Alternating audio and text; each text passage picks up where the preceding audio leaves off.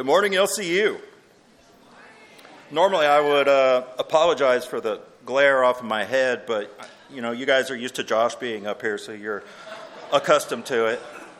Josh is also rocking the pink sport coat today, so make sure you give him props there. I don't have a pink sport coat. Otherwise, for October or our pink game on Saturday, I might pull that off, but not going to happen. Really grateful for the opportunity to speak with y'all today. I do feel like for the next few minutes I might have the biggest challenge of anybody on this campus. The task of speaking with y'all, trying to get ahead of you from some of the distractions are out there. I come to chapel and I sit amongst y'all and I know what I'm competing with. You have your phones and Insta, your next door neighbor, the quiz coming up. So my challenge is to myself is to have something to say to you that might resonate with you. I have a picture up here of one of my distractions when I was a student here at LCU. There she is right there. So not 100% proud. I put that up there to brag on my wife, but to show you that I've sat where you're sitting. We've walked your steps on this campus. And she was my biggest distraction, but mostly in a positive way. And I guess I'd also tell you guys that if you're seeking that right person, they may be out there somewhere, because if I found mine, you can definitely find yours. That picture is from where we very first started dating at Encounter one summer. So LCU, Encounter, everything that goes with some of those holds a really special place in the hearts of both my wife and I. I've been to a few chapels. I went to a Christian high school in Scottsdale, Arizona. I attended LCU not for 4 years, but for 5 years. I was on the bonus plan, a little indecisive there. After I graduated from here, I taught over at Lubbock Christian High School for 4 years. Moved to Dallas. I taught at Dallas Christian and coached there for 2 years.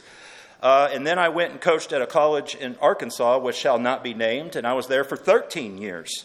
So I did the math, and I have been a part of, rough estimate, because I might have skipped one or two, but about 3,344 chapels. So the task to leave something memorable for you is definitely out there for me. But if you guys will give me a few minutes of your best attention, I'm going to give you my very best. Romans 12:1 and 2. Romans 12:2, sorry. Do not conform to the pattern of this world, but be transformed by the renewing of your mind. Then you will be able to test and approve what God's will is, his good, pleasing, and perfect will. That scripture is probably in my top 5. The key there for me right now, and especially today, is do not conform. I love all things in this world. The older I get, the more I appreciate things like a good sunrise, a good sunset, and Lubbock gets some good sunsets. I love the ocean. I love the beach. I love music. And I especially love my family and friends. These are things that are created for us and are to be enjoyed. Way back in Genesis, sin came into the world, and it kind of ruined it a little bit. I was in Costco a couple of years ago, and I saw a man wearing a T-shirt, and it said, I used to be a people person until people ruined it. And I kind of look at that the way God created the Garden of Eden, and it got ruined a little bit by people.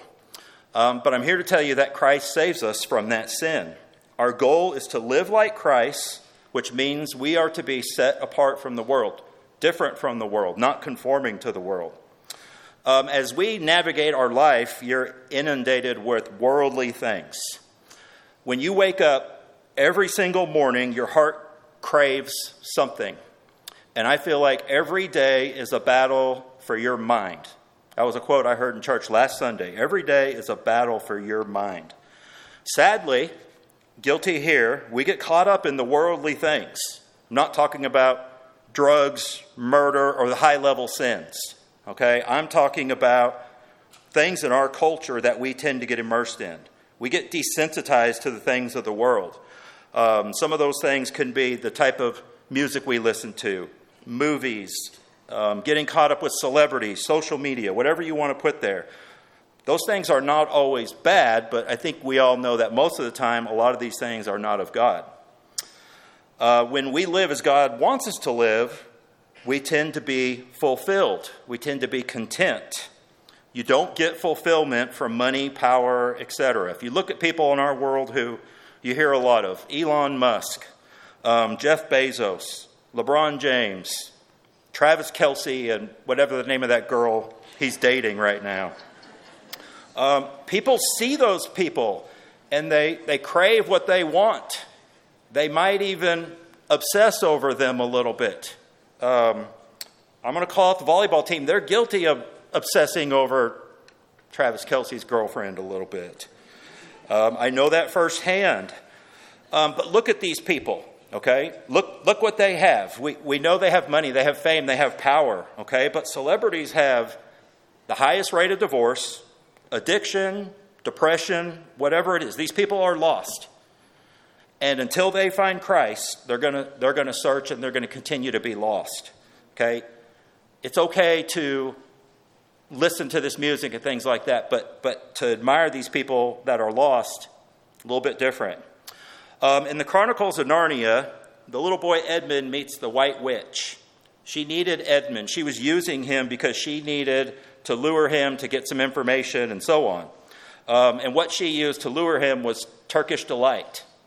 And the thing about Turkish delight, Edmund would eat this, and the more he had, the more he craved it. He would not fill up. He was not fulfilled. And he was craving it so much that he was willing to hurt others to get it. That's how cravings of this world work. The more you have, the more you crave. Okay? Look at the money people of the world. They're not fulfilled. They're always searching for more. Matthew 6:21 says, "For where your treasure is, there will your heart be also." I guess the question we need to ask ourselves is, what do you truly treasure? Two more verses on this. Matthew 5:6 says, "Blessed are those who hunger and thirst for righteousness, for they will be filled."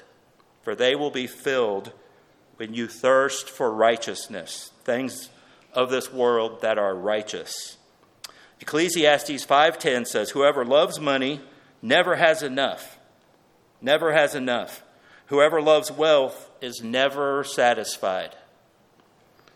Okay, teens, young adults, you guys have tough challenges in 2023. I know this is true. Okay, I've seen it. I live it.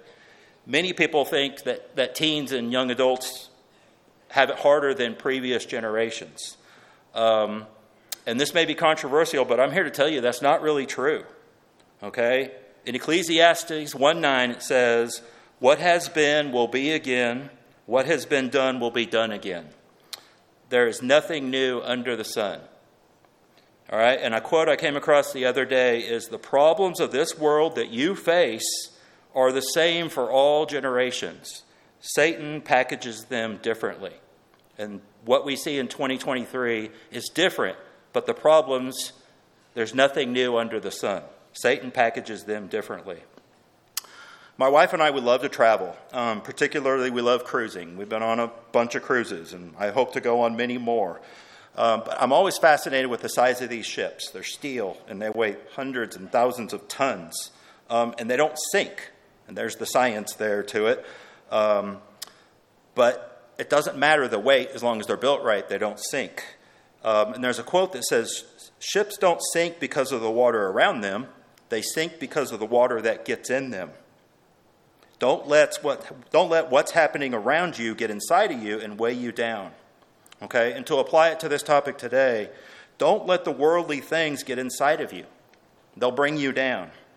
So here's my challenge for you. Number one, enjoy God's creation. Okay? We can be in this world and enjoy those things, but we cannot be of the world.